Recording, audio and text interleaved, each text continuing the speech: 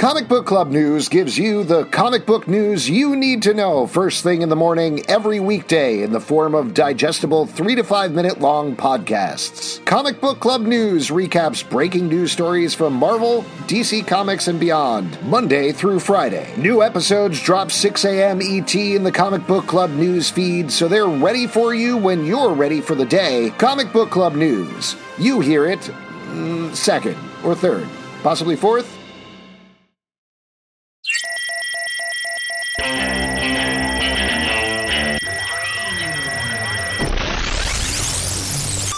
What is up, everybody? Welcome to The Stack. I'm Alex. I'm Justin. I'm I'm Pete. And on The Stack, we talk Craig. about a ton of books that have come out this week. No advanced reviews this week. All stuff this week, current. Let's get into it with the big one. Justice League versus Godzilla versus Kong, #1. From DC Comics, written by Brian Buccellato, art by Christian Duce. And you know what you're getting from this, right from the title. You are getting a deep character study of the relationship between Superman and Lois Lane. That's what people want from the title, and that's what we get, and that's all I have to say about it. I was so surprised by this. This issue centers around a proposal, and the actual aforementioned like Justice League versus all these monsters. It's really just the Injustice League is sort of like, where are we? Uh-oh. Very surprising situation here.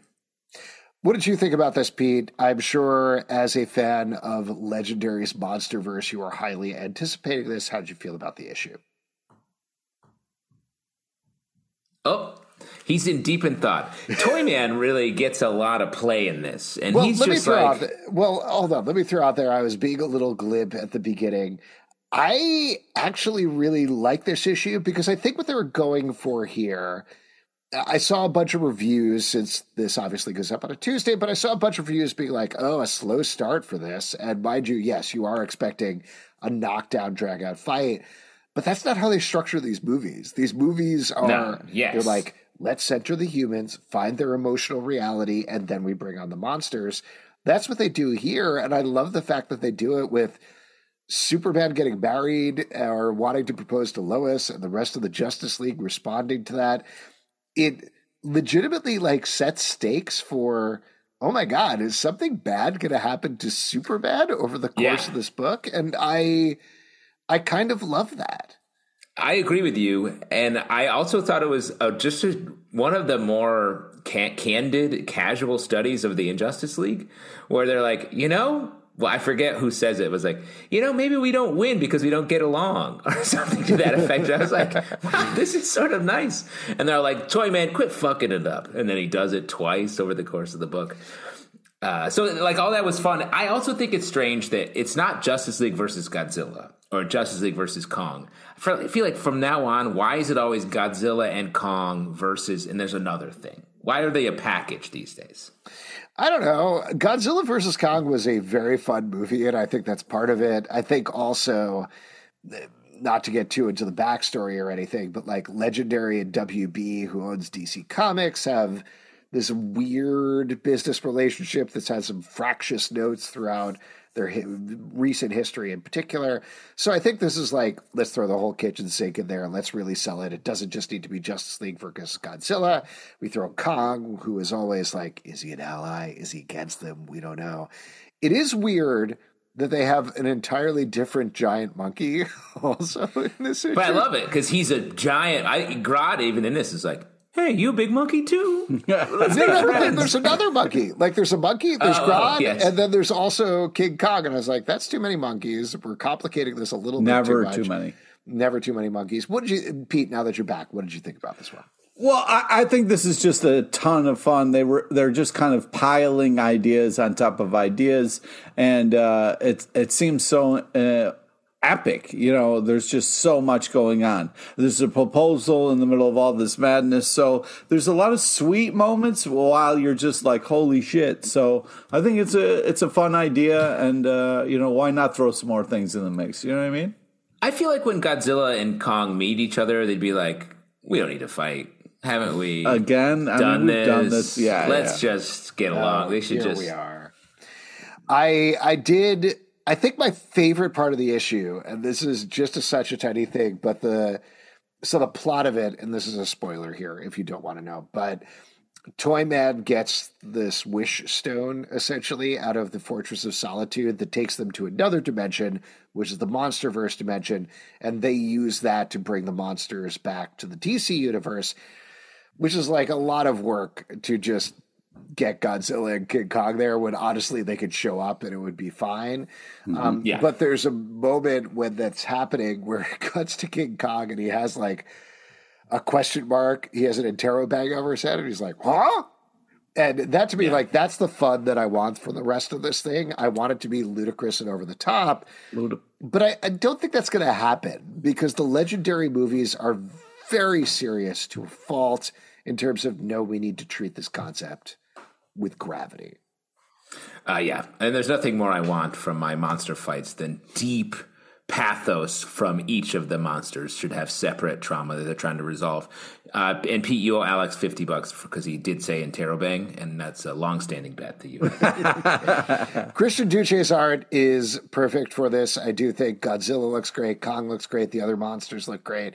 It's good superhero art. It's very in the mode of, I don't know, I'm trying to think of a good comparison, but like a Rafa Sandoval or somebody like that. Somebody who does all the crossovers for DC. So they're throwing everything in there. And like I said, I think there's a good, surprising emotional hook here. So I'm very curious. I like the way you said that. Like, there's hints of Sandoval in this. I really am picking up on notes. Yes, I'm getting a light Sandoval. Well, yeah. Let's move on and talk about Sensational She-Hulk #1 from Marvel, written by Rainbow Rowell and Jessica Gao, the showrunner of She-Hulk on TV. TV She-Hulk, art by Andre Genelette. Streaming.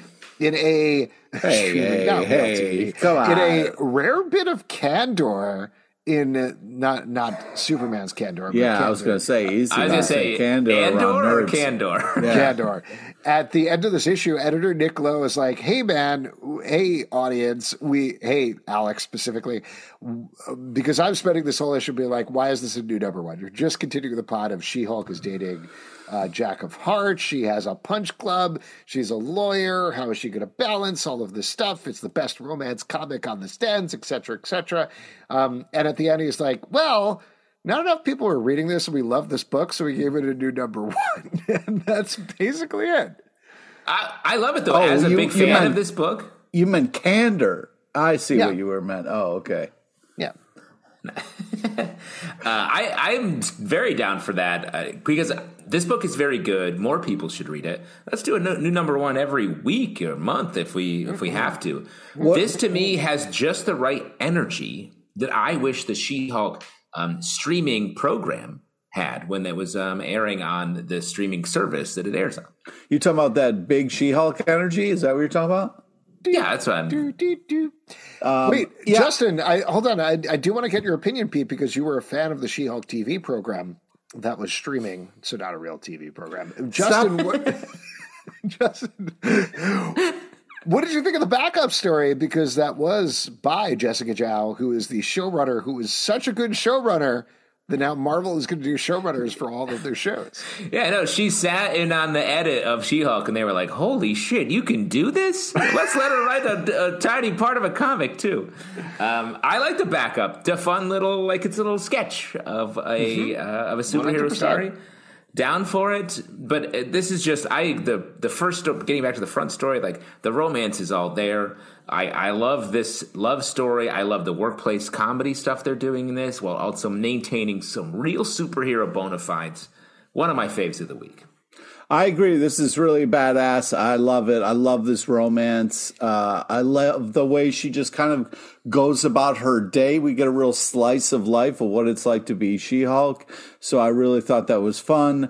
The Punch Club was a great time. Yes, please, more. Rainbow Wow is just absolutely killing it. And I'm happy we're getting more She-Hulk. What I'm a little worried about is this romance that I'm pulling for so hard. It's never seems to be on stable ground, and that's giving me a little anxiety. But because of its unstable molecules. Yes. Hey, that's the place that you want a rom-com. You want that tension there. I this is like Pushing Daisies meets superheroes is kind of what it is, just because you have Jack of Hearts who needs to suck up all this radiation to touch She-Hulk. All she wants to do is touch him. But also, as they lay out on this issue, with Avengers Disassembled, it led to the worst day of her absolute life. So they have all this baggage, all this backstory. They also have a very sexy height difference going on here. Yes. Let's be honest. Hashtag short king. Oh my I guess God. it's really tall queen rather than short king. I love working in Crusher Creel here and Titana. Yeah. I love Volcata, the shout out to her relationship with Molecule Man. I love all that. And also the fact that Punch Club, which I thought was maybe just a one-off, one-issue joke, the fact that they're really committing to it, I think is great. I'm going to say Jack of Hearts and She-Hulk are the new Rogue and Gambit, and let's make it that thing. Love it. I hope so, because he needs to start believing in himself a little bit more. I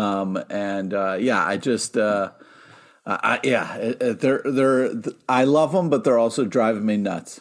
Do you think is he your favorite card in the deck? Sure. Nice. I just want to give a shout out to Andre Gillette's art in particular. Yeah. I do love all the different body types in the issue. I think, we end up, particularly with a She-Hulk book, where everybody is like, we're naked, but our clothes are painted on. Very like superhero art usually. Here, like you were saying, Jack of Hearts is this tiny, cute little guy. She-Hulk is a big lady. Volcana is a different size from Titania, and everybody. Great book, just back to front. Let's move to another great book, back to front. We reviewed the first 12 pages as an advanced review, but now it's finally out on stands, the full thing. We were able to read it. / Back to School #1 from Image Comics by Zoa. Back to school. Is this book good, or does it get no respect? Right? Oh, my God. That's good stuff. What sucks about that joke is this is the second time hearing it, and it didn't get any better, and the impression got worse, which is sad. I will say it did get better because the impression got worse, and we should workshop more stuff, guys. It's what we do. We're professionals. We're professional journalists and comedians, and Alex is a professional impressionist. All right, why don't we do a triple Indy into the review and actually talk about the book, Chris? Oh, easy with the word professional. I dare you to find a third reference to that movie. How about that? I definitely cannot. Wait a second. Justin, I've heard you make another reference, especially because your favorite writer makes a cameo in this movie. Come on, dude. I don't know. Kurt Vonnegut, you're fired. I love Kurt Vonnegut. Here's the thing. Kurt Vonnegut, you're fired. If we give good compliments about this book, we're all gonna get laid, right? Oh my God! I think you're just doing him now. I think so. No, this book is taking Cassie and Vlad back to the beginning. Cassie and Vlad back to the beginning of their career, as seen in Tim Seeley's Hack / book. Cassie has just killed her mom, found out about slashers. Vlad is this monstrous being who's very sweet and innocent and palling along with her. And in this issue, they get recruited by a high school for slasher killers. So one of the things that we're talking about with the advance is like, this is being sold as a YA book. And in the first half of the book, there's kids getting their heads cut off and brains and things. I started to feel it more with the full issue, and I absolutely am over the moon for this. Zoe Thorogood's art is so good. She has this exaggerated style where she stretches out the limbs of the situations, but it works perfectly for everything that's going on here, particularly the hyper-violent stylization. But I love the characters we're setting up. It's so clean. It's so nice to have school for slashers. I'm on board. I think Zoe is the Thor of goodness. You know what I mean? Like, she is just killing this art style. I really love it. I love to see Cassie and Vlad back together again, finally. This is just very exciting to kind of have the prequel to the Hack / universe. Just so excited to have more Hack / It's a fun... It's just a fun team, and I'm so excited for more material to read. Is Zoe is the Thor of goodness is from Back to School too? Zoe is the Thor of goodness, right? Nice. Wow. There's something about Zoe's art that is so like unsettling while still being like really clean and nice, and it fits the tone of the book perfectly. You're I right. think. There is something like a little like well, the other shoe's going to drop type of feeling to it, and that's very. I didn't really think about that. That's great that you said that because there is this uneasiness to it. Well, I think that comes through with Vlad in a certain way. The way that she draws Vlad, it's like you threw a pile of green things on the floor and it forms the vague shape of a human being. How dare you? No, but it works. Like, I love it. That is his face. It's his body. Like, his body is lumps. Like, it's a series of lumps. I love the way she draws it versus, like, Cassie is just sort of lanky and her legs are too long and she's awkward in her body. Stop making fun of her, man. Come on, dude. It's disgusting and I hate this book. Let's move on. Jay Garrick, The Flash, #1 from DC Comics, written by Jeremy Adams, art by Diego Olortuega Tugui. Excuse me. Got that horribly wrong. Anyway, this is spinning off, surprisingly, of Stargirl, The Lost Children, showing what happens when Judy Garrick, who is the long-lost daughter of Jay Garrick and his wife, shows up again in modern continuity. Now her parents are old, she's still young, and they have to figure out an old mystery from their past. I was very surprised about the strong connection there, but I think as a direct follow-up in terms of the emotion of how do you deal with you are the same age, kind of no time has passed for you, suddenly your parents are 40, 60 years older, something like that. Like much older. Yeah. How do you deal with that? I thought was very interesting. I agree. This had a lot of like nice emotional resonance I didn't expect. I liked the villain setup, especially I thought was really cool. But I feel like the only thing with this is the way that DC deals with Flashes is how Pete deals with cookies. He's like, boy, I got a lot of cookies here. I'll just eat another couple. I need to eat more cookies. More and more cookies is what I need to fix this cookie problem. There are just so many Flashes to the point where every book is like a meta commentary on the number of Flashes. And I'm not saying we need to like kill a bunch of them or something, but just the conversation just needs to change a little bit about it, where it's like, look, there's a picture in here where he's like, this is your family. It's like 50 people who are all very fast. I feel like I'm listening to your villain origin story. I'm like, I'm not saying we need to kill Flashes, but we need to slow them down a little bit. But only one other thing. Like he's like, they're called speedsters, and I want to be like, yeah, you don't need to explain the term. Speedsters is one of the dumbest, most obvious terms you could ever use. Yeah, I mean, if you love Judge Judy, you're going to love Flash Judy. I think that this is just... that makes sense. Yeah, no, this is insane, and it's insane because even the characters are talking about how insane it is while the comic is happening. But the art is super tight bananas. See, I feel like, guys, we're just a couple of podcasters. And what I mean by that is we do podcasts. Podsters? So are we podsters? I just feel like there's too many podcasters and they need to slow down. Why don't we talk about spine tickling? That's true, too, Alex. It is actually true. Spine tickling Spider-Man #1 from Marvel, written by Saladin Ahmed, art by Juan Ferreira. This is, the cover promises, the scariest Spider-Man story of all time. And in it, big spoilers here, but just to talk about what the issue is about, Peter Parker going on one of his regular old adventures. When he wakes up, nobody knows who he is, and he is trapped on the worst subway ride of all time. Well, as a New Yorker, as a New Yorker, I found it to be pretty normal. The second worst. Yeah. I've seen that conductor many times on the subway. Yeah. So what do you think? Did it live up to the promise of the cover? Was this the scariest Spider-Man story of all time? I'll say no, but you guys take it away. Yeah, I also agree it wasn't, but the art really is impressive.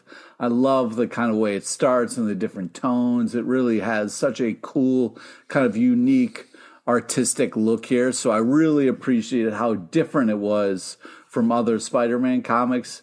Artistically, it's a lot of fun. Yeah, he kind of wakes up in a nightmare world where nobody recognizes him. So interesting setup, cool. I feel like they oversold it with the scariest stuff, but Other than that, I still think it's a lot of fun, but artistically, it's quite an achievement. Name another scarier Spider-Man story, I guess I would say. The one where he shows his dick. Wow. Said very aggressively. I was going to say, actually, Spider-Man Hooky, which is also one of my favorite graphic novels of all time, where he fights... Spider-Man is sick. He gets sucked to this other dimension with a girl. They're on a boat. They're floating around like through this fantastical fairyland, and they get attacked by a cockroach. And they're like, ew, a cockroach. And then every time the cockroach comes back, I forget the name of the creature, but it comes back bigger and more horrific every time. And it's a fantastic story of Spider-Man absolutely on his back legs the entire time, unable to beat this creature that just becomes worse and worse and more monstrous as it goes. So good call. I love that one. This to me feels like, what if you took Peter Parker and threw him in the Goon is what it feels like. And I don't mind that to get away from my negativity, like the character designs of the monsters. It's essentially throwing him into like the Goon meets not Wizard of Oz, Alice in Wonderland, as he stumbles through these various things that are trying to kill him on a train. So I like all that. It's very similar to the train-focused horror story we talked about last week, which I think was Destiny's Gate or Destiny Gate, where I wish this was one issue. Like, I wish we just sort of had a Tales from the Crypt. Peter Parker gets thrown into this horrific situation.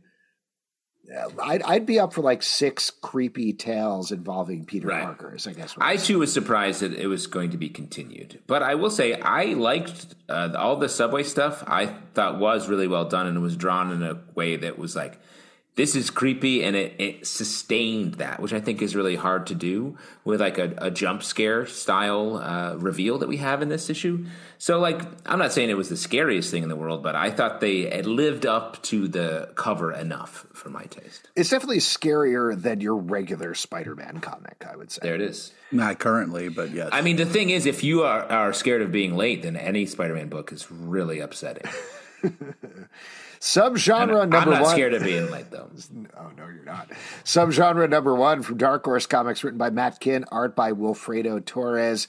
This book, I think, was probably my pick of the week. We'll see if I can stick with it. That's what you said earlier. We'll see if I stick with it when we go through everything. But reading this book, I always love a good Matt Kindt book.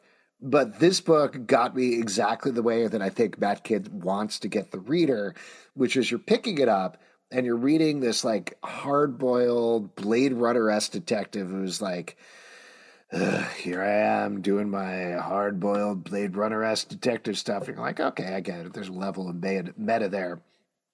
But when are we going to really Matt Kindt this up? Like, when are we going to really mess up the reality of this thing? When is it coming? There was this anticipation the entire time, and he builds it, at least for me when I was reading it, until there is that inevitable twist, and it's bigger and weirder than certainly I expected. I loved it. Could not wait to read the next issue after that twist about 2/3 of the way through this one. And also Wilfredo Torres' art. I think it's a very different look for a Matt Kindt book, which tends to be through Matt Kindt's style, mind you, but like very sketchy, a little more exaggerated, a little more cartoony. Yeah, this feels a little more like your typical Dark Horse book, you know, but or like a Prince Valiant or more fantasy focused story, which I think really supports the story that's being told here. I feel like the big twist was on page 13 when he meets up with someone in front of a Sporo restaurant, which is a pizza place. No, it's Sporo. That's the twist. Pete, that's your favorite pizza place. You always go there when you go to New York, right? Yeah, it's a horrible place. I'd like to talk about the Torres art of it all. I really love the art style. It's got kind of like a tripped out, kind of fun vibe to it. I think this issue does a great job of setting up this kind of cool world. Has some action and adventure. I love showing a bar with a bunch of people passed out drunk on the floor. You know what I mean? I love that vibe. Feels like home. Fun. Yeah, it's a fun vibe. I think like Zalbatron, I read it and did get very excited for more. I mean, I'll also throw out there real quick, and then sorry to turn it over to you, Justin. Looks like you were about to say something, but I think I was going to say good. This also has a lot to say about AI and its intersection with art. That's the thing that's running through the background and sometimes the foreground of this entire thing in terms of creation and stealing. Can AI be art? Can you embrace other genres and use other genres? How close is that to AI stealing other people's creations? That I think ultimately is what Matt Kint is getting at with this book. So lots to say, but layered over a very typical hard-boiled detective thing. So if that's your jam, check it out and Stop saying hard-boiled detective. get ready to have It's your brain really twisted. boiled hard. Oh, hard-boiled detective, right?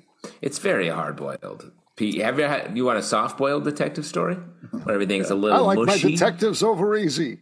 Superman #7 from DC Comics, written by Joshua Williamson. This new persona is going to be dicey for us. Oh, boy. We got a lot more books to cover. I don't think I'm going to be able to keep it up to the end, to be honest, or past this point. Art by Gleb Melnikov, Dan Jurgens, Norm Rapmund, and Edwin Gallman. This is the 850th issue, is what they're numbering, of Superman or something like that. Whatever it is, it's an anniversary issue, but there's some big stuff going down as the Super Family fights the Chained, a villain potentially, who was trapped by Lex Luthor years earlier and freed by Superman. And then we're also getting some big surprising changes for Lex Luthor, at least in terms of his family as well. What did you guys think about this issue? Do you think... What? Oh, Wow. A resounding We're just doing sound effects for our reviews now? Well, okay. I just think that my review, ooh. This is like, ooh, let's meet Lex Luthor's family. Like, what? I don't care about that. You're just doing that shoulder shake because Daniel Warren Johnson did it, and you want to be like him. You didn't do that before him. Wow. What are you talking about? Don't fucking come for me, motherfucker. I just think you don't want to meet Lex's fam? No, I think the art is really fantastic. I very much enjoyed that. But that's about all I enjoyed. I have been enjoying the Superman run. I just, don't give Lex more. You know what I mean? Well, Pete, what did you feel about the section with Brainiac, and you got your Lobo folks for the Zarnians hanging out? There's 3 Lobos now. Brainiac they teased this in New York Comic Con, so potential spoiler, but DC put it out there. Apparently they're going to have a Queen Brainiac is going to show up. That's part of the things that he's making. And there's going to be a big Brainiac event that's going to kick off next year through Superman and some other titles. I don't know. Pete, that's triple the Space Wolverines that you usually get. Mm-hmm. I really like what Joshua Williamson is building here. I did like the Lex Luthor family reveal. Spoilers. Me too. We get to meet his mom comes back in a way where he's like, I thought you were dead. And she's like, I'm not dead. Leave me alone. And then they bring in Lena Luthor, who is not his sister in this continuity, but actually his daughter. So I don't know. I love the idea of throwing in a bunch of weird swerves for Lex. I really like the focus on Lex here. I kind of missed the tension of the era where Lex was on the Justice League, because I thought that was a fun, like, when is he going to go bad? When is he going to betray everybody? And he doesn't, because he's like, nope, this is the best. He always does what is the smartest, best thing for him. So throwing him for a loop, I think, is a fun place to put Lex Luthor. Agree. I like all of that. Do we think we need to see a Perry White, J. Jonah Jameson crossover event? Oh man, like amalgam? Yeah, because they're basically the same. Pretty much. Yes. I was surprised. Big cigar break on the roof. We didn't get the shoe dropping with Perry White, like knowing about Lex Luthor's crimes or whatever that big secret was. I'm honestly forgetting. But I don't know. We'll see. Lots of stuff going on. Moon Knight, number 28 from Marvel, written by Jed MacKay, art by Federico Sabatini. I feel like this is worth talking about because we're heading towards the death of Moon Knight, but I got to be honest with you, I don't know what's going on here. You guys take it away, please.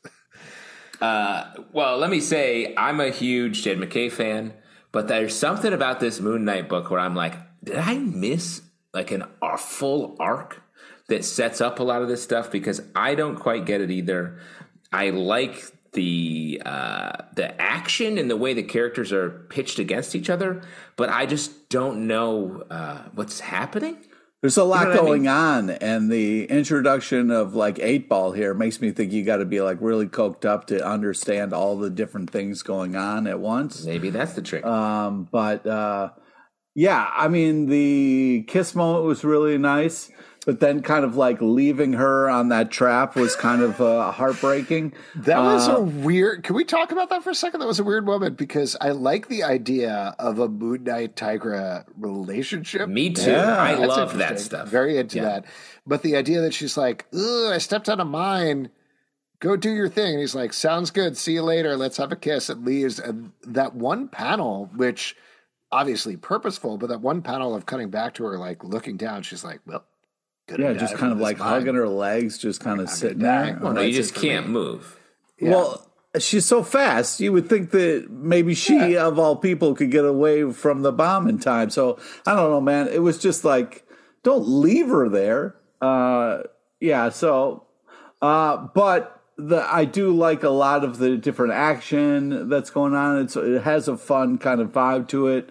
I really love the style of art. There's a very angular kind of look to it, which works. The art is very kinetic, which I really like. Yeah, I think that it works really nicely and sets off kind of a cool tone. I really like the Greer Moon Knight romance as well. I want to see more of that, even if they have to spend the rest of their lives standing on that little square. That's right. They can have the wedding there. Yeah, exactly. That's when you give somebody a Valentine's card that says "Be mine." That's what you mean, right? Exactly. It means join me on this mine. Yeah. Headless Horseman. What is marriage? What is marriage if not my stepping on the same mine and staying there for the rest of your lives, emotionally? Wow. Things going well for you, Justin? Great. I love this mine.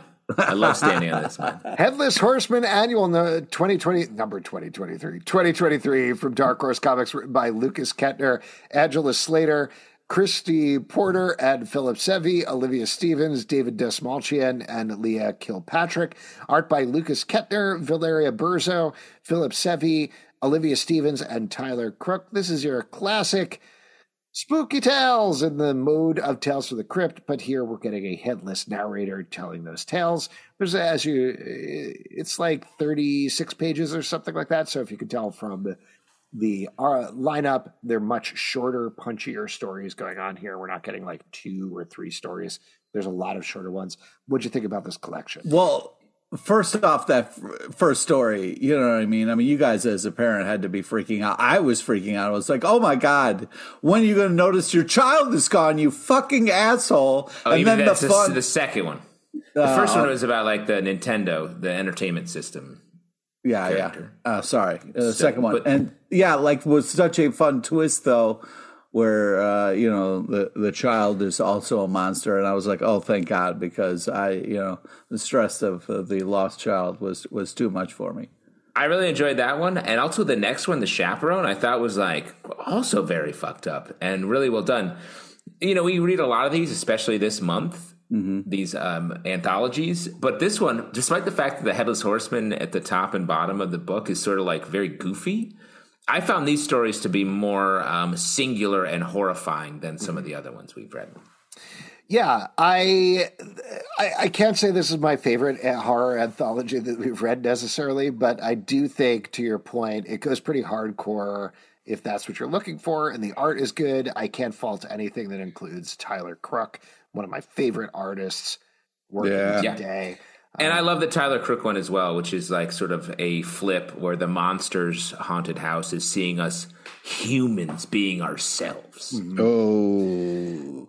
So good stuff. Fun. It's a fun lark to pick up. Catwoman number 58 from DC Comics, written by Tini Howard, art by Nico Leon. This is continuing the Gotham War storyline. Turns out Batman and Catwoman maybe not on opposite sides. In fact, there's a rogue element going on here with Vandal Savage, who has bought Wayne Manor and gathered together Catwoman's thief army to try to gather a bunch of mystical rocks in order to make everybody in Gotham immortal and I don't know, presumably take over the world after that. So some big emotional stuff going down in this issue when it comes to Bat and Cat in particular. So I'm going to turn to our Bat and Cat fan romance expert, Pete, for his opinion on this issue. Yeah, I love the Bat and Cat stuff. I think it starts off, it's a nice kind of start for the comic, and it kind of builds to the kind of last line, which is great. I love the art style, a lot of great action. I can't wait for more. I'm loving this whole kind of like Bat versus Cat, splitting Gotham down the middle. Whose side are you on? I think, Teenie Howard is killing this. This is a lot of fun. I really can't wait for the next issue. I also like how Batman is like, maybe finally opening up and willing to talk. He's like, I think we all need to talk this out. And I was like, yeah, Batman, let's talk it the fuck out, bro. That's true. In this issue, Batman is being reasonable. It's just a little tricky to come to that after the last issue when he made Jason Todd ruined. He ruined his brain. He just did that. And so in this issue, he's like, we really need to just settle this. I was like, he's right. Robin he can't do anything anymore. You've broken him. So I just think this event is a little messy. I like some of the elements. I actually like the Vandal Savage stuff. Life is messy. True, but not like this. And reading this issue made me wish that Catwoman's arc after all the Bat and Cat stuff was her going to Europe and doing some other stuff. Because seeing them together again, it's like watching two exes bump into each other where you're like, they shouldn't be talking to each other right now. They just broke up. Dude, no. First off, she already did that after they almost got married, and then she went to Europe. So she can't just keep going to Europe every time they have a tough moment. It's a great getaway. Great getaway. I love the panel where Bruce completely crumples and lays Selina's chest for a moment and is like, I don't know what I'm doing. Please help me here before they spring into action, of course. I thought that was a really good emotional beat. I love how Nico Leon draws Vandal Savage like an Umbrella Academy character, just like he's just a Dorito. I get that reference. Pretty much it. So that looks great. Yeah, I agree with you. The whole thing where Catwoman was like, what did you do with Jason? And Batman's like, don't worry about it. It's fine. It'll be fine. And meanwhile, Jason's like, the entire issue. It is so messed up what Batman did to Jason Todd. Yes. I don't know how, other than the fact that I've been reading comics for decades at this point, like, I don't know how they work Batman out of this one where everybody isn't like, hey, man, you're the villain now. We got to lock you up and take away all of your privileges. I just feel like all the other writers on this event must read Chip Zdarsky's book and be like, Jesus, dude, how do I make this group all hang out together? Batman's this crazy person. Yeah. Well, speaking of crazy people, The Incredible Hulk, #5 from Marvel, written by Philip Kennedy Johnson and Vita Ayala, art by Travel Foreman and Aletha E. Martinez. And the front story, Incredible Hulk is mixing it up with Man-Thing and dealing with a horrific swamp monster that is tied to a small child. The backstory, we're, I think, continue to follow this new hero who has showed up in the Marvel Universe through a bunch of backstories, but I could be wrong about that one. What'd you guys think about this issue? He's the new Power Man. Oh, right? Yes. Oh, sorry. This is the one with the new Power Man. I was thinking of another issue. I apologize. Yeah. Well, but take it away. This is... I like this art. This is Travel Foreman sort of filling in on this run before we get back to the main artist next issue. But talking to Philip Kennedy Johnson about this book, like you just see like the horror on horror that he's diving into here and continues to, gets down to just individual panels. And I really like it. It's such a different swing on all of this. And it's really hard to tell what's happening. There's a truly horrifying, in a good way. I mean, like, I don't know where Hulk is going in any way in this run.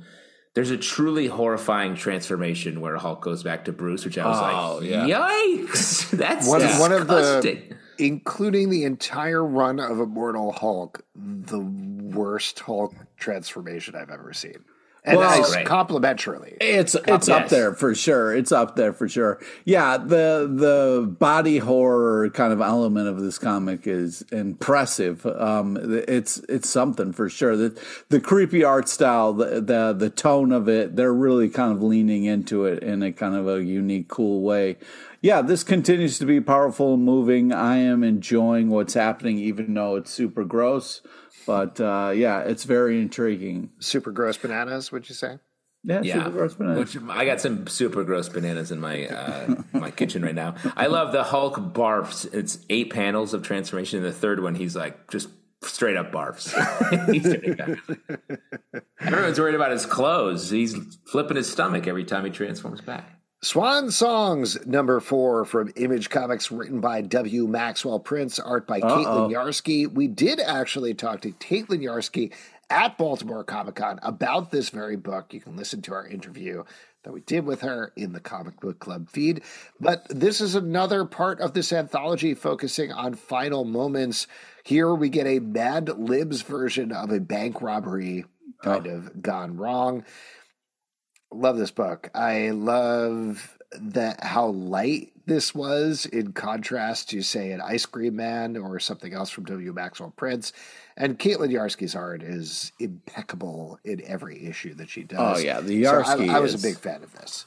It's huge. Great ending, nice tone. Like, I feel like W. Maxwell Prince is really modulating tones. Something I think Ice Cream Man is such a high anxiety comic, but with this book he gets to modulate tones in a different way and come at the stories from another angle, but still gives us the horrifying twist that we love and just a great ending to this, I thought. Well, we kind of got left hanging a little bit with the ending, but anyways, I think this is very heartbreaking, and I was like, oh, what is this gonna be? And then I saw the W. Maxwell Prince and I was like, oh shit, here we go. Yeah, it's a heartbreaking tale of asshole brothers and a guy who's really addicted to Mad Libs here. Which is sadder to you, real quick, the asshole brothers thing or addicted to Mad Libs? I would say the asshole brothers thing for sure. Of addictions, Mad Libs is at least one of the safer ones. Yeah. Well, I mean, obviously his addiction it's very goopy. It's very right in. An adjective. Yeah. It's interesting you say that, Pete, because I think the whole point of the issue, and this is getting into spoilers, but throughout the book, this guy is given these Mad Libs and he's filling them in. Most of it is filled in, except for the last Mad Lib, which gives us an indication of how things end. So it is very much, and this is the thing that I really appreciate about it, to the point that Justin is saying, is Ice Cream Man is nihilistic. Everything is bad all the time. Occasionally there's these little glimmers of hope, but they're always taken away. The rug is always pulled out from under you. Here, it is up to the reader. It's very a glass half full, glass half empty situation where if you read it and you're like, well, this guy's screwed, that's how you fill in the Mad Lib at the end. And otherwise you're like, nope, he gets himself out of the situation. That's how you read the Mad Lib at the end. And I thought that was kind of a genius way of ending the issue, is leaving it up to the reader. Do you want to look at the story positively? This guy learned something from his situation, or do you want to look at it negatively? He is trapped in the inevitability of his life. The lady or the tiger. Yeah. Yeah, I mean, do you choose your brother or do you murder your brother? You know what I mean? Yeah. I mean, we all made that call at one point. Right, and the positive result is you murder your brother, right, Pete? Yeah, exactly. We all got brothers. Yeah. Or you don't need to murder him, you just need to slow him down a little bit. You know what I'm saying? Oh, so you're saying just clip him with the car? Real quick, we all have brothers. Just mention what would be the most positive thing to happen to your brother. 3, 2, 1. Run him Smother him over. with a pillow. Over, yep. Okay. Great. There we go. Right. We all I agree. feel like yeah. It's good that none of our brothers listen to this podcast. Why don't we move on? Talk about Fables number 160 from DC Comics, written by Bill Illingham, art by Mark Buckingham. I got to tell you guys. The hams. The hams. The hams. Double. Look at them two hams. Sweet hams right there. Oh, yeah, this is sweet hams right there. It is, I don't know how much you guys paid attention to this, but it is very weird reading this book after everything that went down with Bill Willingham. And for listeners who are not familiar with what happened with Bill Willingham, basically he got, from his telling, uber frustrated with DC, specifically because of this book, because he said all of his scripts were done. It wasn't about Mark Buckingham. DC was dragging their feet with getting it out. And so he decided he's sick and tired of what they were doing. Bless you, Pete. And instead, he is going to release Fables to the public domain. It still hasn't been conclusively clarified whether he can actually do that. DC was like, it's not in the public domain. He doesn't know what he's talking about. But it's very strange reading this book, knowing now that DC has designated it as number 160 out of 162. And they're like, we're done with this. We're not doing anything more after this. So it's disappointing because, the Hams, kind of got effed over when, I think it was like Fox was going to buy this for a show. And then they said, no, we're just going to kind of deep cut do this, but kind of not give you any money or credit. ABC. And don't F the Hams. Yeah, you don't have the Hams. And then so they kind of like, all right, fine, that's not going to happen. They went back to the comic and made it great again. And so I just think that it is such an amazing, original, cool comic. Yes, it's with characters that are kind of, old and whatever. But what they've brought to this comic is so creative and so cool and makes it seem fresh. With characters we've seen so many different ways, it's just heartbreaking that they're still kind of getting effed over on this. You know what I mean? Yeah, don't F the Hams.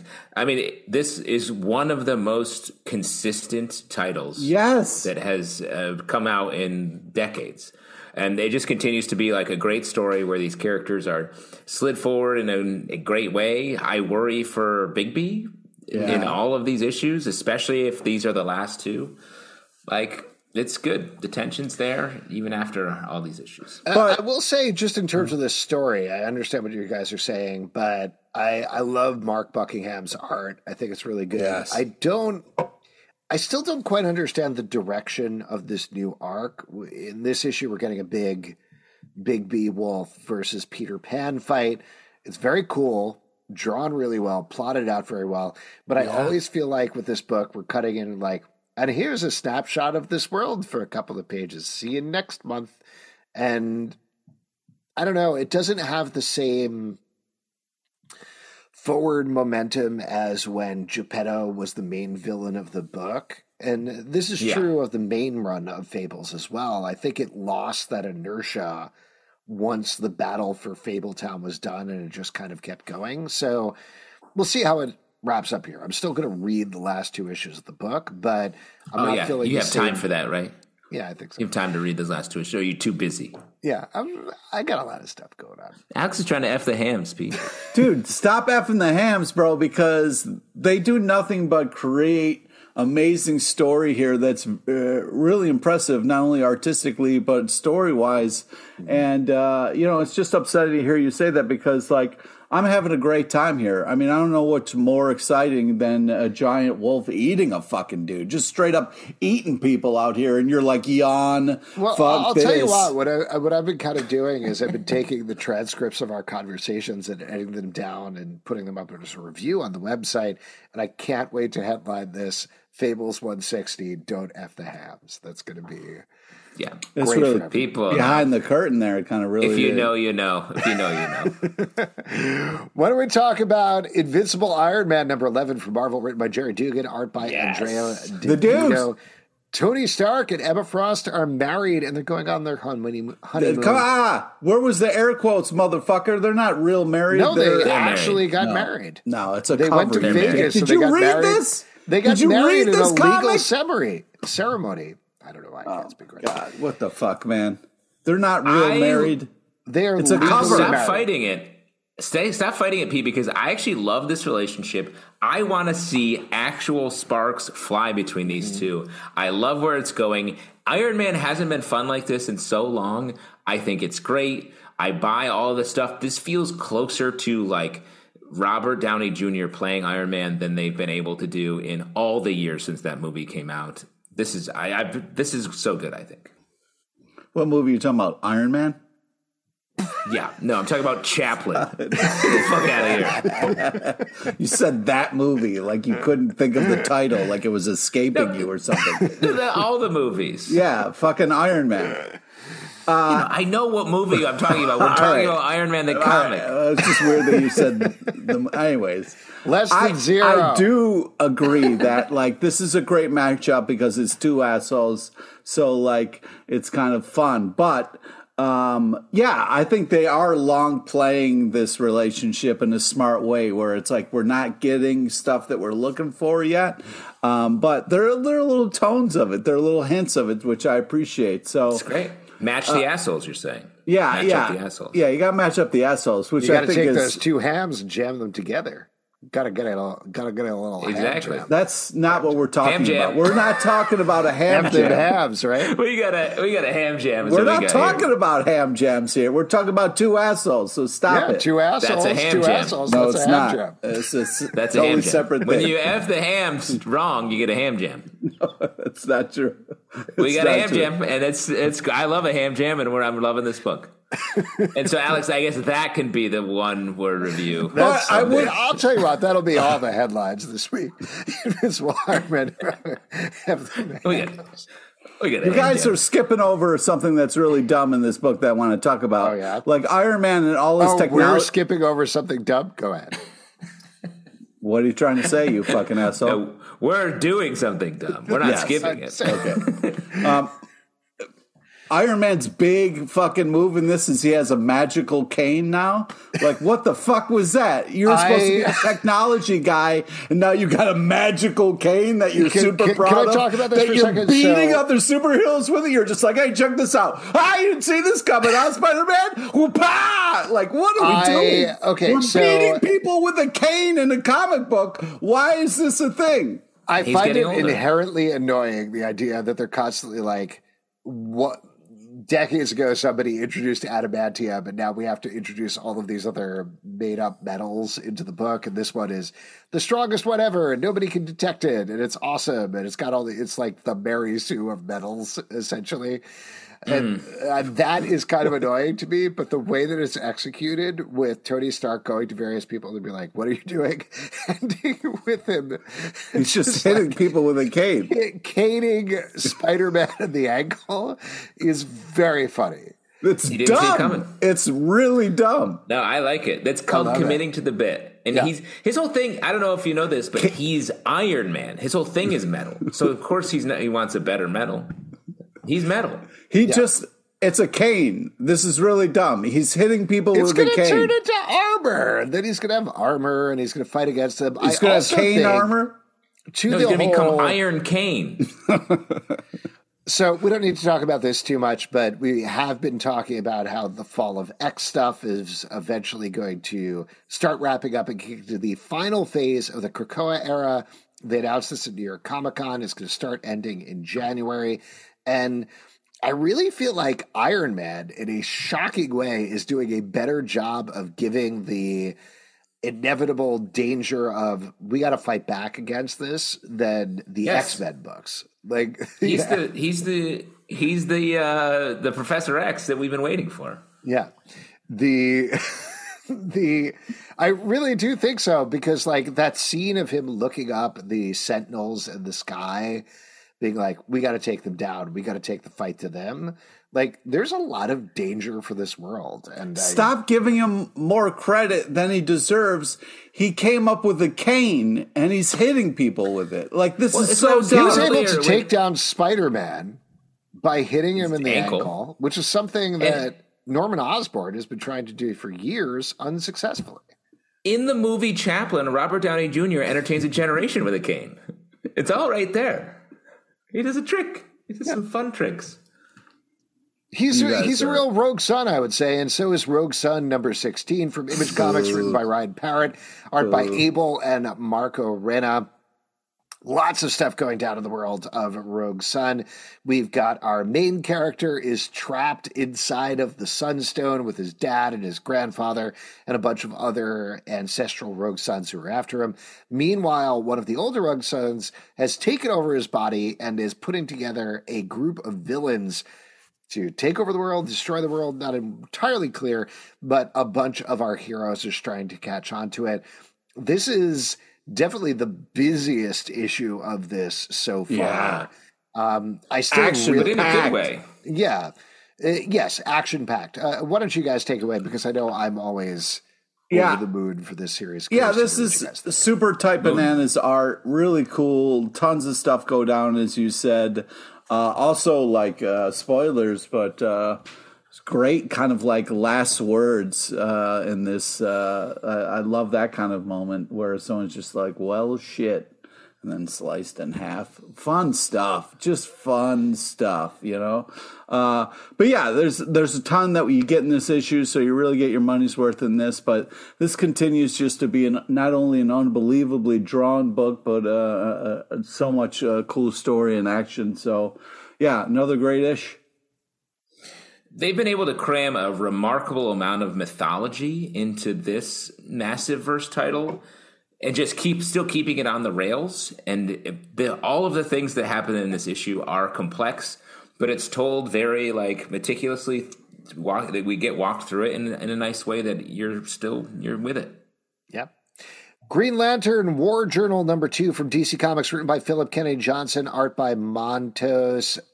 John Stewart is looking for a job in Metropolis and chatting with Steel about potentially working at Steelworks. Meanwhile, a evil revenant Star Sapphire variant type thing from Beyond the Stars is coming directly for him and infecting a bunch of other Green Lanterns. Very similar to his work on Hulk. I love the amount of actual horror that Philip Kennedy Johnson is bringing into this book. This is not what I expected from the title Green Lantern War Journal. I expected it to be like guns a-blazing, pew, pew, pew. And that's not what it is. This is a horror book, plain and simple, through the lens of Green Lantern.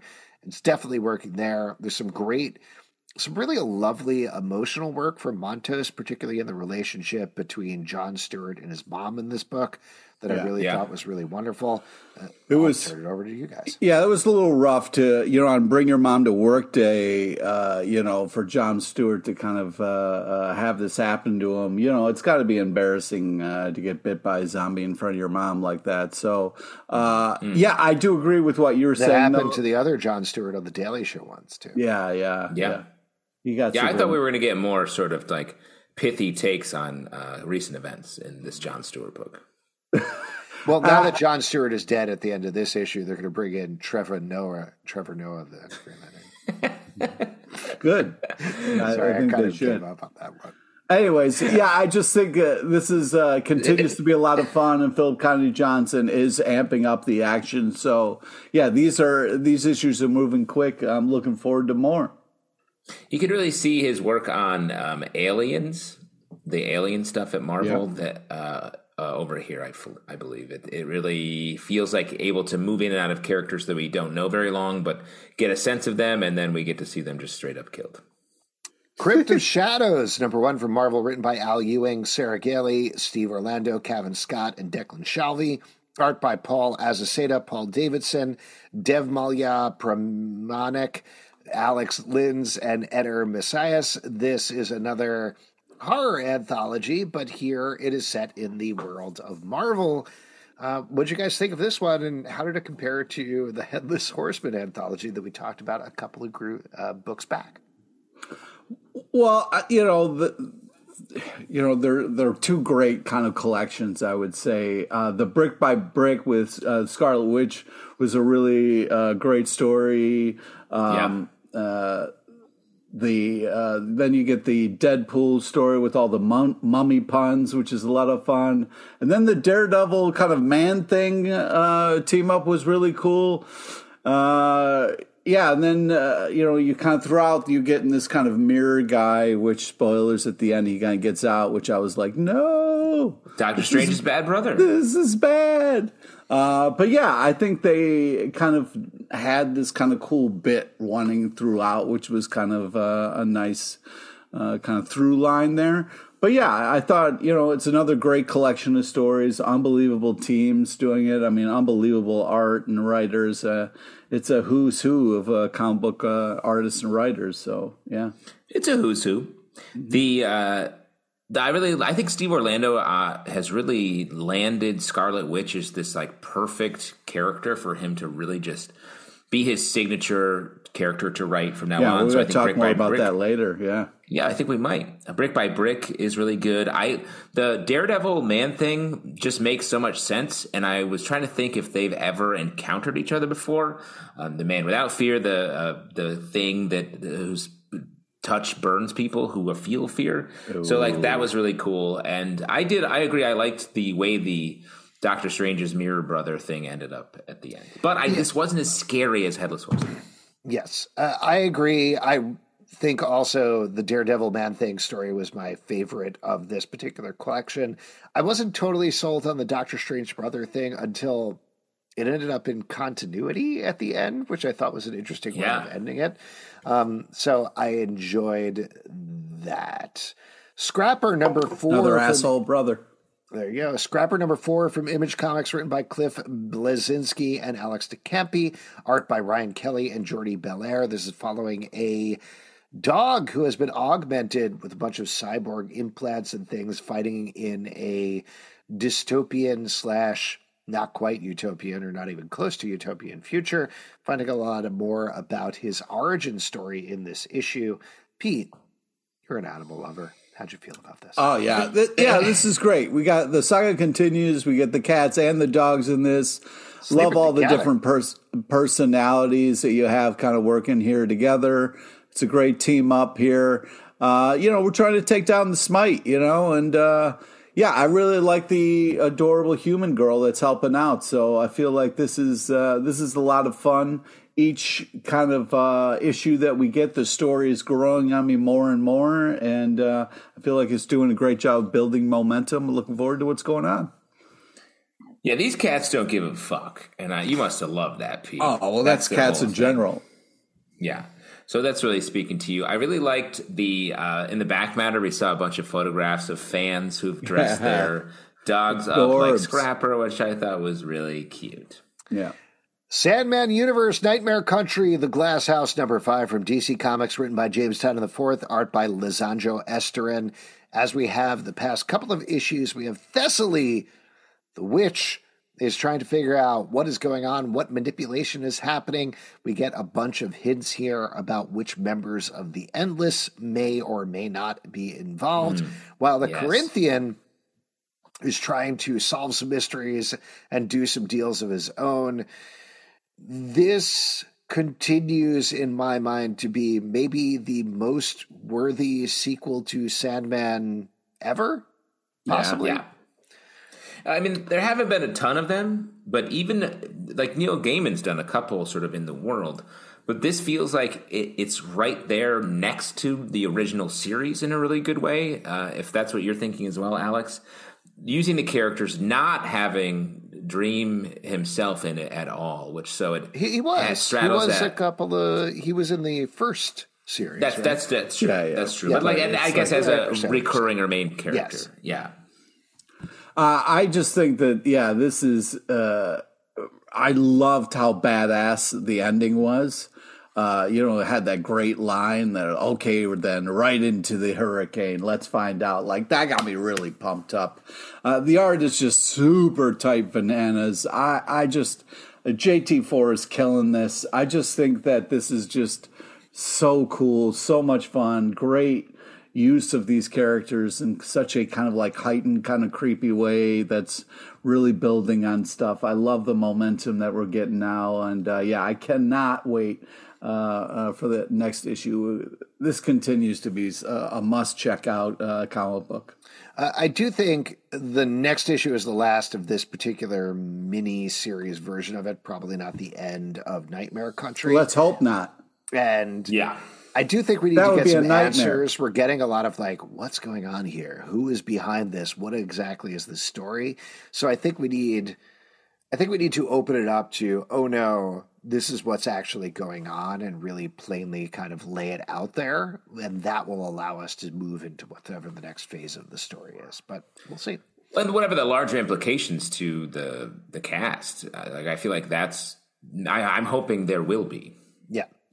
Scarlet Witch, number 9 from Marvel, written by Steve Orlando and Juan Ponce, art by Lorenzo Tometa and Sarah Pacelli and Iguara. Like we talked about earlier, this is Scarlet Witch is teaming up with Magneto's clone. My guy Joe. Yeah, Joseph Iosif, if you will. That's what she calls him. And he seems to be heroic, but he's actually not. He is working for Witchfinder, Hexfinder, I'm forgetting the exact name of the character, who is trying to hunt down Scarlet Witch, and we get some big stuff going down. As we head towards the kind of end of the series, we're going to get it rebooted as Scarlet Witch and Quicksilver very soon after that, but what do you guys think about this issue? This is awesome. This just continues to rock. I love this. I love the Sand Shark. I love that we got Dr. Voodoo. We got Grizzly City in here. I mean, this is just fun stuff. And then it's just, a bloody turn at the end. Join us next time. I mean, this is just, gets you fired up. Off the hand from our girl this Wanda. This is, So Steve Orlando is killing it. The art is super tight bananas. This is just such a great use of Scarlet Witch and such a great job of teaming up these people for this project because it's a ton of fun. I agree. I mean, it's great. You got your girl Darcy, Pete. Yeah, come on. Riding along. I love the twist, the fact that it was such a we're friends, Wanda and Iosif. And then at the end, he betrays her, Hexfinder. Don't trust an old dude with long hair. You know what I mean? Yeah, you think that pony's a bad sign? Oh, yeah, dude. Totally. That's why I go around the night, just clip off long ponies. Too much. Yeah. Bold. I'm always clipping long ponies. Like, if I see a pony that, is too long, too wide, its legs you got to be too careful, though, apart. Because if you clip a My Little Pony, you're in trouble. Oh, yeah. Well, you think so? Why? Have you ever... They're pretty, actually, happy-go-lucky, those little ponies. Yeah. Twilight Sparkle? Come on. Dude, yeah, good luck. Dude, once you clip a pony, you got to answer to some pissed-off fucking parents, dude. You know what I mean? Yeah. When it comes down to it, you want to clip a pony or you want a ham jam? These are the two issues. These are the issues. You don't never clip a pony, bro. Genders. Yeah. Kill Your Darlings, number 2 from Image Comics, written by Ethan X. Parker and Griffin Sheridan, art by Robert Quinn.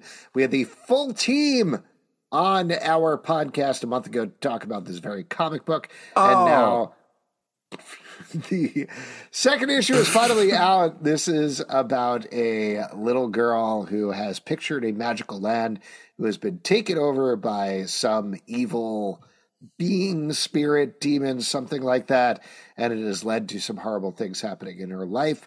In this issue, I think we get confirmation that it's all real. The first issue played it as, is it real? Is it not real? Is she imagining it? Is she not? This issue is no, it's real. It's very real. It's been going on for a very long time. So big twists, big changes here. How'd you guys feel about this one? It's awesome. This is a ton of fun. I love the little elephant guy. I think he rocks. I just think there's a lot of cool character designs. This is a great comic. Love the action and the story, but also the will they, won't they moments are kind of magical underneath the umbrella. You know what I'm saying? I mean, that's how love starts underneath an umbrella. But man, just super tight bananas. Great story. This is you're getting a hack of a package in this. JT Sizzle loves a great package. Hack of a package. You're getting the total pack right here. You're getting a hack of a package from JT Sizzle. Hack of a package, JT Sizzle. None of this makes sense. None of the things we're saying make sense. I love the way this book is jumping through time really effectively. We get a flashback to the past, which will affect sort of the overall mythology, a quick hit of picking up where we left off, and then jump right forward to a much sadder present day, and then the story moves forward from there. So really just great, confident narrative happening here. Big moves throughout this issue that I wasn't expecting. And, I've mentioned this the past couple of weeks. Big moves, little elephants. You know what I mean? Big moves, little elephants. Big moves, little elephants. What do you? Right? Stop.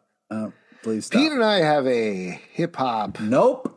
No. Yeah, No, we do not. I've been wanting to see you guys. That we do I on wanna the see you side. guys. No, we don't. It's Titans called number Two 4. Hams. Yeah, it's called Walk the Jewels, right? Yeah, Ham Gems. Anyway, this book is very good. You should check it out. Let's talk about Titans number 4 from DC Comics, written by Tom Taylor, art by Nicola Scott. We are still dealing with the death of the Flash from the future. The current Flash is being put on reserve. At the same time, the Titans are going on other missions and dealing with the fact that, I mean, they don't know there's some sort of absolutely horrific alien invasion that's going on, leading to maybe one of the most upsetting panels that I saw all week, including the Hulk vomiting out his guts and everything in all of those anthologies. The little I know what you're talking about. feathery thing jumping out of the mouth. Yeah, feathers, teeth, sort of a sea anemone. It's kind of like a Starro situation here, but different. Don't like it. I don't like it. No, I don't like it either. It reminds me of some of the vampire stuff that I believe Tom Taylor was also working on across the DC universe. I see what you did there. We're sneaking up on it, so it's fun. This Flash mystery is a great anchor for this book, and then we've got all this Beast Boy stuff where he's doing his own thing. Yeah, also great Peacemaker cameo we got in this here-ish. But I mean, not as fun. What? He doesn't have as much fun. He's just doing the work. He's just at his job. He's like at his day job. Yeah, but it's still great to see him, you fucker. Yeah.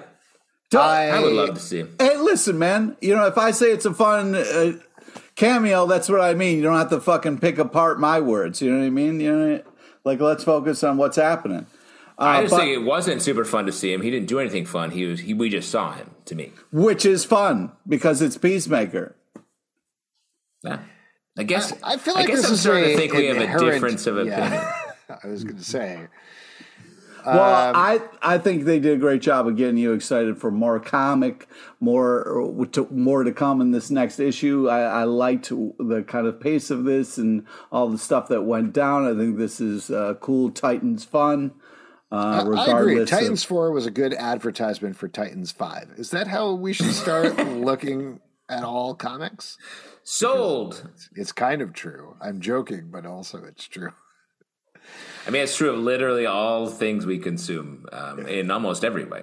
Yep. Including food. Don't put your children... Is good. Looking forward to dinner. Man, this breakfast really sold me on lunch and dinner. Which brings me to my next some sort of continuity. I hope they pick up on what they put at the cliffhanger of breakfast. Yeah, exactly. To be continued. BLT sandwich. Okay. Which brings me to my next point. Don't put your children in the vault.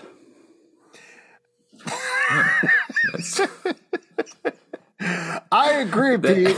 And how apropos that we're going to be talking about Children of the Vault, number 3 from Marvel, written by Dennis Camp. Hold on a second. I hate when people call out transitions, especially on like podcasts. But Pete, that transition was like being like, "Oh, welcome to the party. Please transition into the room." That was like you kicking the door open and then refusing to walk into the party. Okay. Bang. I'm not going in. It was just teeing me up. It was teamwork? ? Art by not art by Nicola Scott. This is art by Luca Maresca. The Children of the Vault have evolved to a place where they basically become this Thunderbolts style hero team who the entire world loves. But part of the reason they love them is they have infected them with a mind virus. The only people who are fighting against them are Cable and Bishop. I've been a little iffy about this series. This issue was badass. Like, totally just like front to back, Bishop and Cable just 100% wrecking shop on the Children of the Vault, doing everything that you've wanted them to do for 3 issues. Very fun. And just like talking like, oh, what's your favorite gun? What's your favorite gun? Having a whole fight about it. Really fun. Children of the Vault establishing themselves as just very hard to beat, and then Cable and Bishop slowly taking them down. Just great action across the board. I'm just loving this in general. Dennis Camp is writing this like larger story about like the brainwashing that's happening from the Children of the Vault. But I got to shout out, there's two text pieces in this. One, a letter from Cable to Hope about her being dead, which I thought was just so beautifully written. And then Bishop talking about like different fucked up parts of the timeline or different things around his journal entries that he's encountered. And that's just cool too. Really great package, top to bottom. Hack of a pack. I think all the Bishop and Cable stuff were really cool. Love the art, a lot going on in this ish.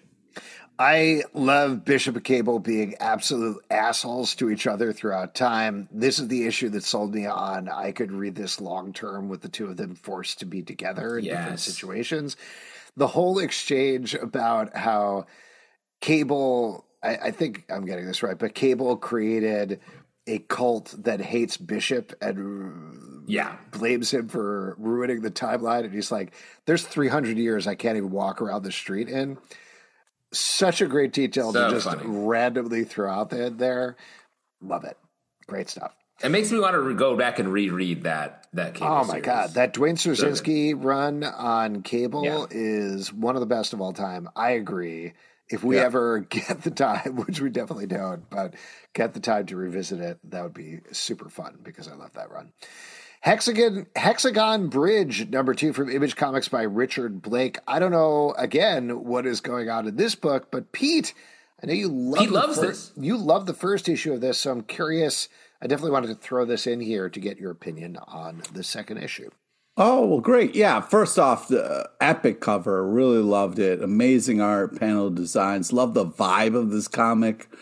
Sometimes you got to be running from dogs. So just really beautiful panels, really picturesque last panel. Just love everything that's happening in this comic. It's just so artistic and art forward. It just makes me so happy. It's just such a different vibe from a lot of the superhero comics. So it just kind of sticks out and is just such a nice aperitif in between all the other madness. So I love it. Ooh, what a lovely gourmand way to look at it. I agree. It's really nice. I don't quite know what's happening. You don't always have to. You know what I mean? Sometimes you just enjoy it for what it is. This is a very European comic, I think, in terms of European. It's where Catwoman should go to this comic. There you go. It's very big esoteric ideas that are hard to hold on to. The landscapes are very bold and vast in that European style. I think it worked a little better in the first issue for me, where we were getting these wild don't ruin it landscapes. Where here we're getting a little bit more human drama, but I don't know. Like you said, it's nice to look at. Fear the Funhouse presents Toy Box of Terror #1 from Archie Comics, written by Timmy Heeg, Daniel Page, and Michael Northrup. Art by Ryan Caskey, Tango, and Ryan Jampol. This is an anthology giving us spooky tales that are making fun of Megan and Chucky and other things involving killer dolls, all through the lens of the Archie Comics characters. I was really looking forward to this mainly because, sure, if you're going to do a Megan parody, make it Cheryl Blossom as Megan. Oh, yeah. Why not? Also, having Archie as the Chucky doll is fun. I mean, just very fun. Good times. This is fun. This is creepy fun. The problem is for me, having dolls is a little too creepy for me. It really kind of freaks me out, and especially when you get creepy kids too. For those of you who don't know, Pete is constantly surrounded by dolls in his house, so that's why he's unsettled by this book. Yeah, Pete, your Precious Moments 86 on eBay, right? Is that correct? I just want to plug your store. That's all I'm trying to do. Nobody says Precious Moments more than Pete LePage. Precious Pete, we call him. Oh, boy. An off mic, Precious Pete LePage. We would never do it on mic. We would never do it on mic. We're on mic right now.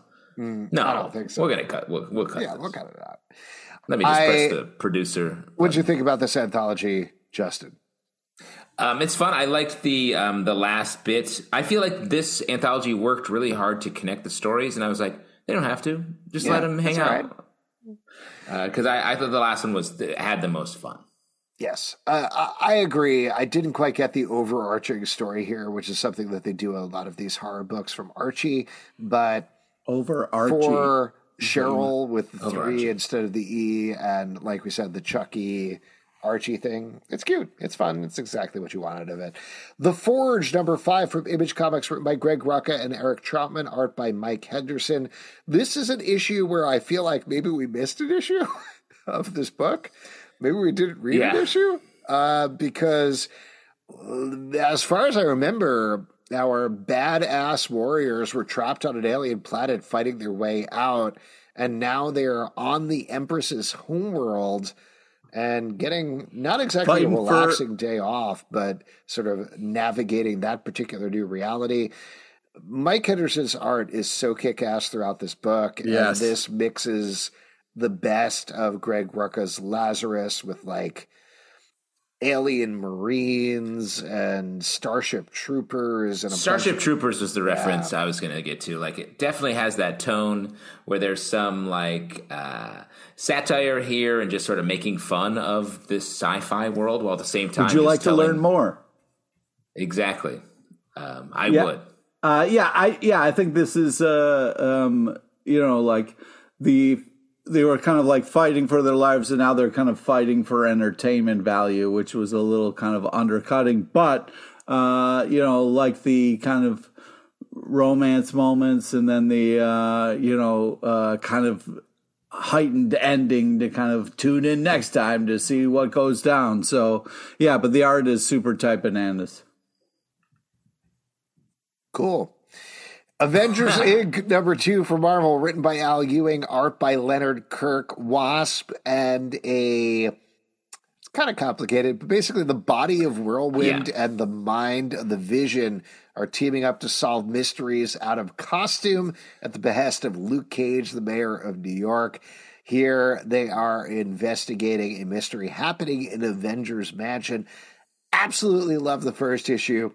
Second issue, I think, gets it a little bit into like the Al Ewing headiness that he gets into sometimes, but I still love this concept, love this cast. I also love the fact that like they didn't drag out the, hey, this guy thinks he's Vision, let's wait to bring in Vision until issue 6. No, they're getting to it in issue 2, dealing with it in issue 2, and kind of moving on to whatever the next phase of things is. So I appreciate the fact that they're moving through the plot quickly. And still having like a done-in-one mystery that they get through in a good, effective way. I think just the concept is inherently a little difficult because it's the body, like you just said, the body of Whirlwind and this alias of the Vision called Victor Shade that isn't the Vision, but he seems to have some qualities of Vision, but we don't know what the deal is. And that's a little bit of a big meatball to have hanging out there, and then Vision shows up, and it's like, we have to explain some of this, right? And they all are like, right? All the characters are like, right? And they're like, we don't. And like, okay, good day. That's the end of this part of the story. So it just creates sort of like an awkward situation, I think, from a storytelling perspective, but I agree with you otherwise. I think I love just the concept of this book, and I love the standalone mysteries, and I like this little squad solving them. Yeah, I agree. I like the squad solving. We got a kind of ghost with a scythe in this one, so that's always scary. Those two combinations. Yeah. Hologram. It's a spooky times. So yeah, great art. Peace, give it up. Star Trek Halloween #3 from IDW, written by Christopher Sequeira, art by Joe Eisma. I've been absolutely loving this series. This is about the holodeck has been taken over by Red Jack, a monstrous alien who infects the systems and coincidentally looks like Jack the Ripper, but with blade hands. The crew of the Enterprise, the next-gen Enterprise, has turned themselves into Universal Monster-style creatures in order to fight back. It gets even goofier and weirder in this issue. Again, I'm just having such a blast reading this. I think Joe Eisma's art is absolutely so clean and so perfect for this. And I also love that IDW is releasing this weekly. I love I agree. An October spooky Star Trek event is perfect. Very fun. I love Worf from the Black Lagoon is just extra funny to me. There's more action for the TNG crew in this issue than entire seasons of the television show. Mm-hmm. I like the cliffhanger at the end. It was a really smart turn on it. It felt like the story was sort of ending, and then they just revved it back up again in an interesting way. It's a good read and a surprising hit, a surprising win, I think. Yeah, it's a lot of fun, kind of monster mashup, and you get like the Scotty return moment. It was cool, so yeah. Oh, man. Pete's got a ham jam. He's got a ham jam right now. You need to ham jam right someone out after here. his hams. Yeah, he's got a ham jam. We're like an hour and a half into this fucking stack. Go fuck yourselves. Hey, man, we love comics. We love talking about them. If this went 3 hours, I'd be good to go. Let's go. I'm ready to go. I would not. I'll tell you what, we're about to talk about Local Man number 6 from Image Comics, written by Tony Fleeks and Tim Seeley, art by Tony Fleeks and Tim Seeley. And I've got at least a tight 30 minutes to talk about this. Oh, my gosh. Pete is lioning out here is what's going on. He's turned into the lion that sleeps tonight. Justin, what do you think about Local Man? I love this book. It's my favorite books coming out on the stands right now. It's just such a good character study, small town focused book. The art's really good, right where we want it to be. I feel like in that sort of another book I love, that Texas Blood, like sort of hard-boiled comic, great boil, comic art style, which is really fun. And deepening mysteries, character turns, while still maintaining this, like, yeah, this guy used to be in the Justice League, sort of, from the 90s. This is an interesting issue for me. I really love this book. Go listen to Tony Fleeks. We talked to him at Baltimore Comic-Con. We went very in-depth about Local Man Gold in particular, which was the last issue that was released of this, even though it wasn't Local Man number 5 or anything like that.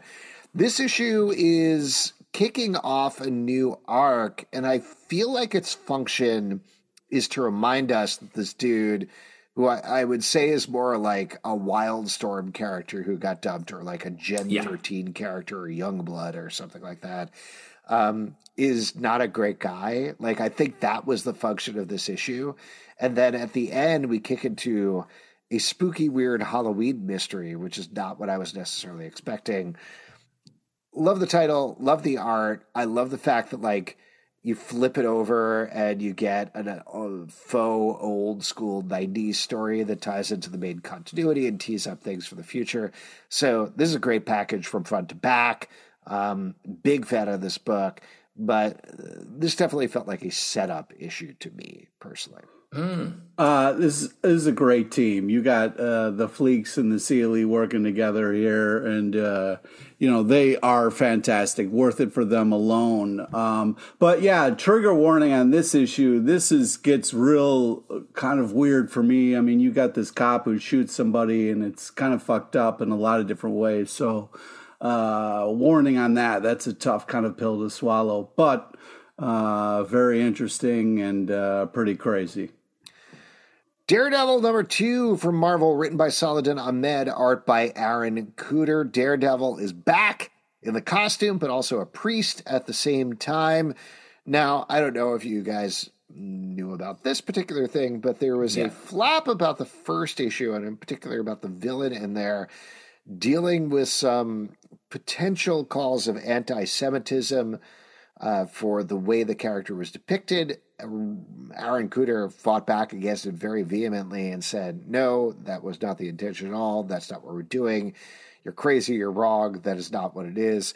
I will say that's not anything that I picked up on. I'm Jewish. Hello. So I'm not like the be-all, end-all, but I don't want to contradict rabbis or scholars or anything like that, but I feel like people maybe were looking into it a little too much. That said, I was very trepidatious about picking this issue up because I wasn't sure it was going to happen. It avoids that entirely and instead gets into what I thought was very interesting in terms of essentially the cops versus Daredevil and these kids and how we treat disenfranchised kids. I thought this was a fascinating issue. I thought Aaron Kuder had some phenomenal layouts here. There's one that uses Daredevil's radar vision as a radiating series of rings throughout the page that I thought was really beautiful. What'd you guys think? Yeah, I agree. I think it was really beautiful, that kind of moment where he's standing on top. I also thought it was very kind of interesting, this choice he makes of being like, oh my God, there's all these cops here. I'm going to turn into a priest, which I was like, okay. But yeah, I did think the stuff with the kids was kind of adorable and cool. I enjoy his relationship with the kids and kind of like what he's trying to do for those children, which is really nice. It's kind of a new side to Daredevil that we don't see much.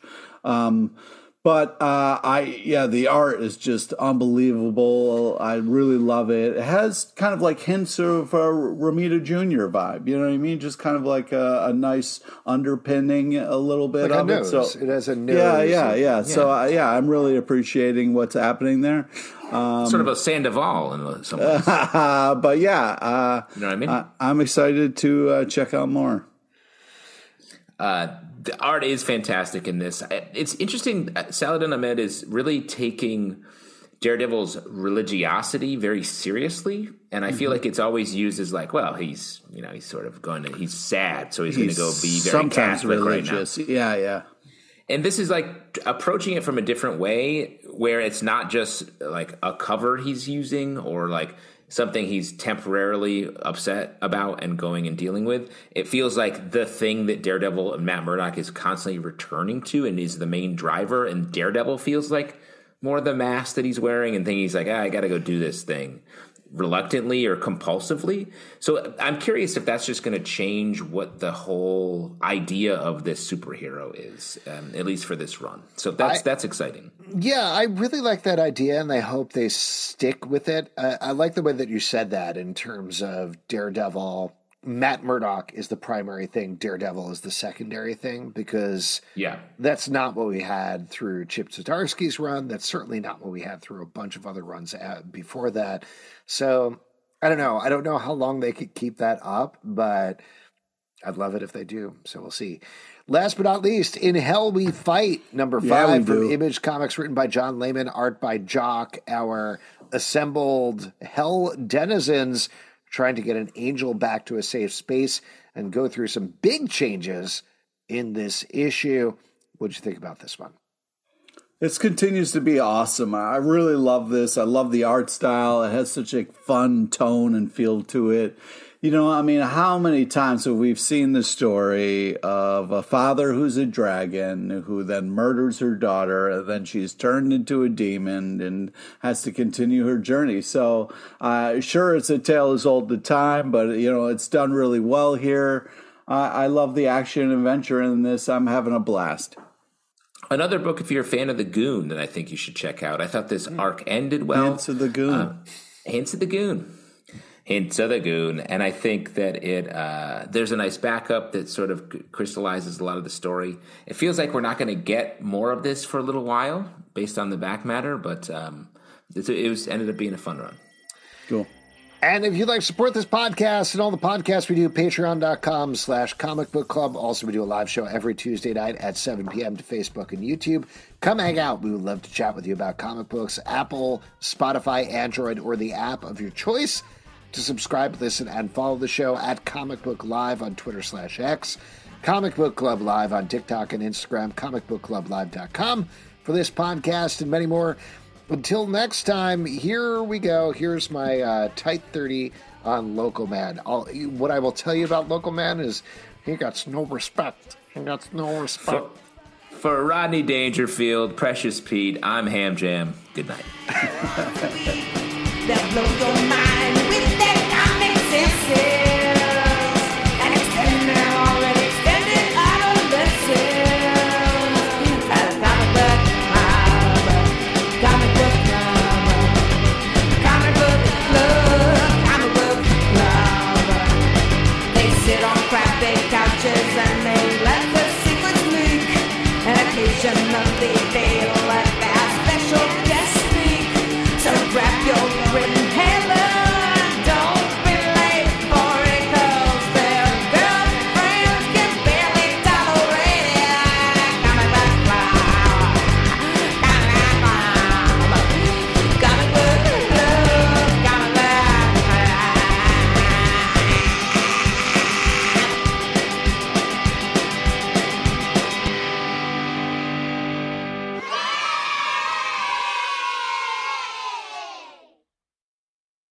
BetMGM has an unreal deal for sports fans in Virginia. Turn $5 into $150 instantly when you place your first wager at BetMGM. Simply download the BetMGM app and sign up using code Champion150. Then, place a $5 wager on any sport. You'll receive $150 in bonus bets, regardless of your wager's outcome. And if you think the fun stops there, the king of sportsbooks has plenty of surprises in store. Check out daily promotions, same-game parlays, live bets, and so much more. Download the app in Virginia today and get $150 in bonus bets instantly from your first wager. Only at BetMGM. BetMGM and GameSense remind you to play responsibly. See BetMGM.com for terms. 21 plus only. Virginia only. New customer offer. Subject to eligibility requirements. Rewards are non-withdrawable bonus bets that expire in 7 days. Please gamble responsibly. Gambling problem? Call 1-800-GAMBLER. Promotional offer not available in Washington, D.C.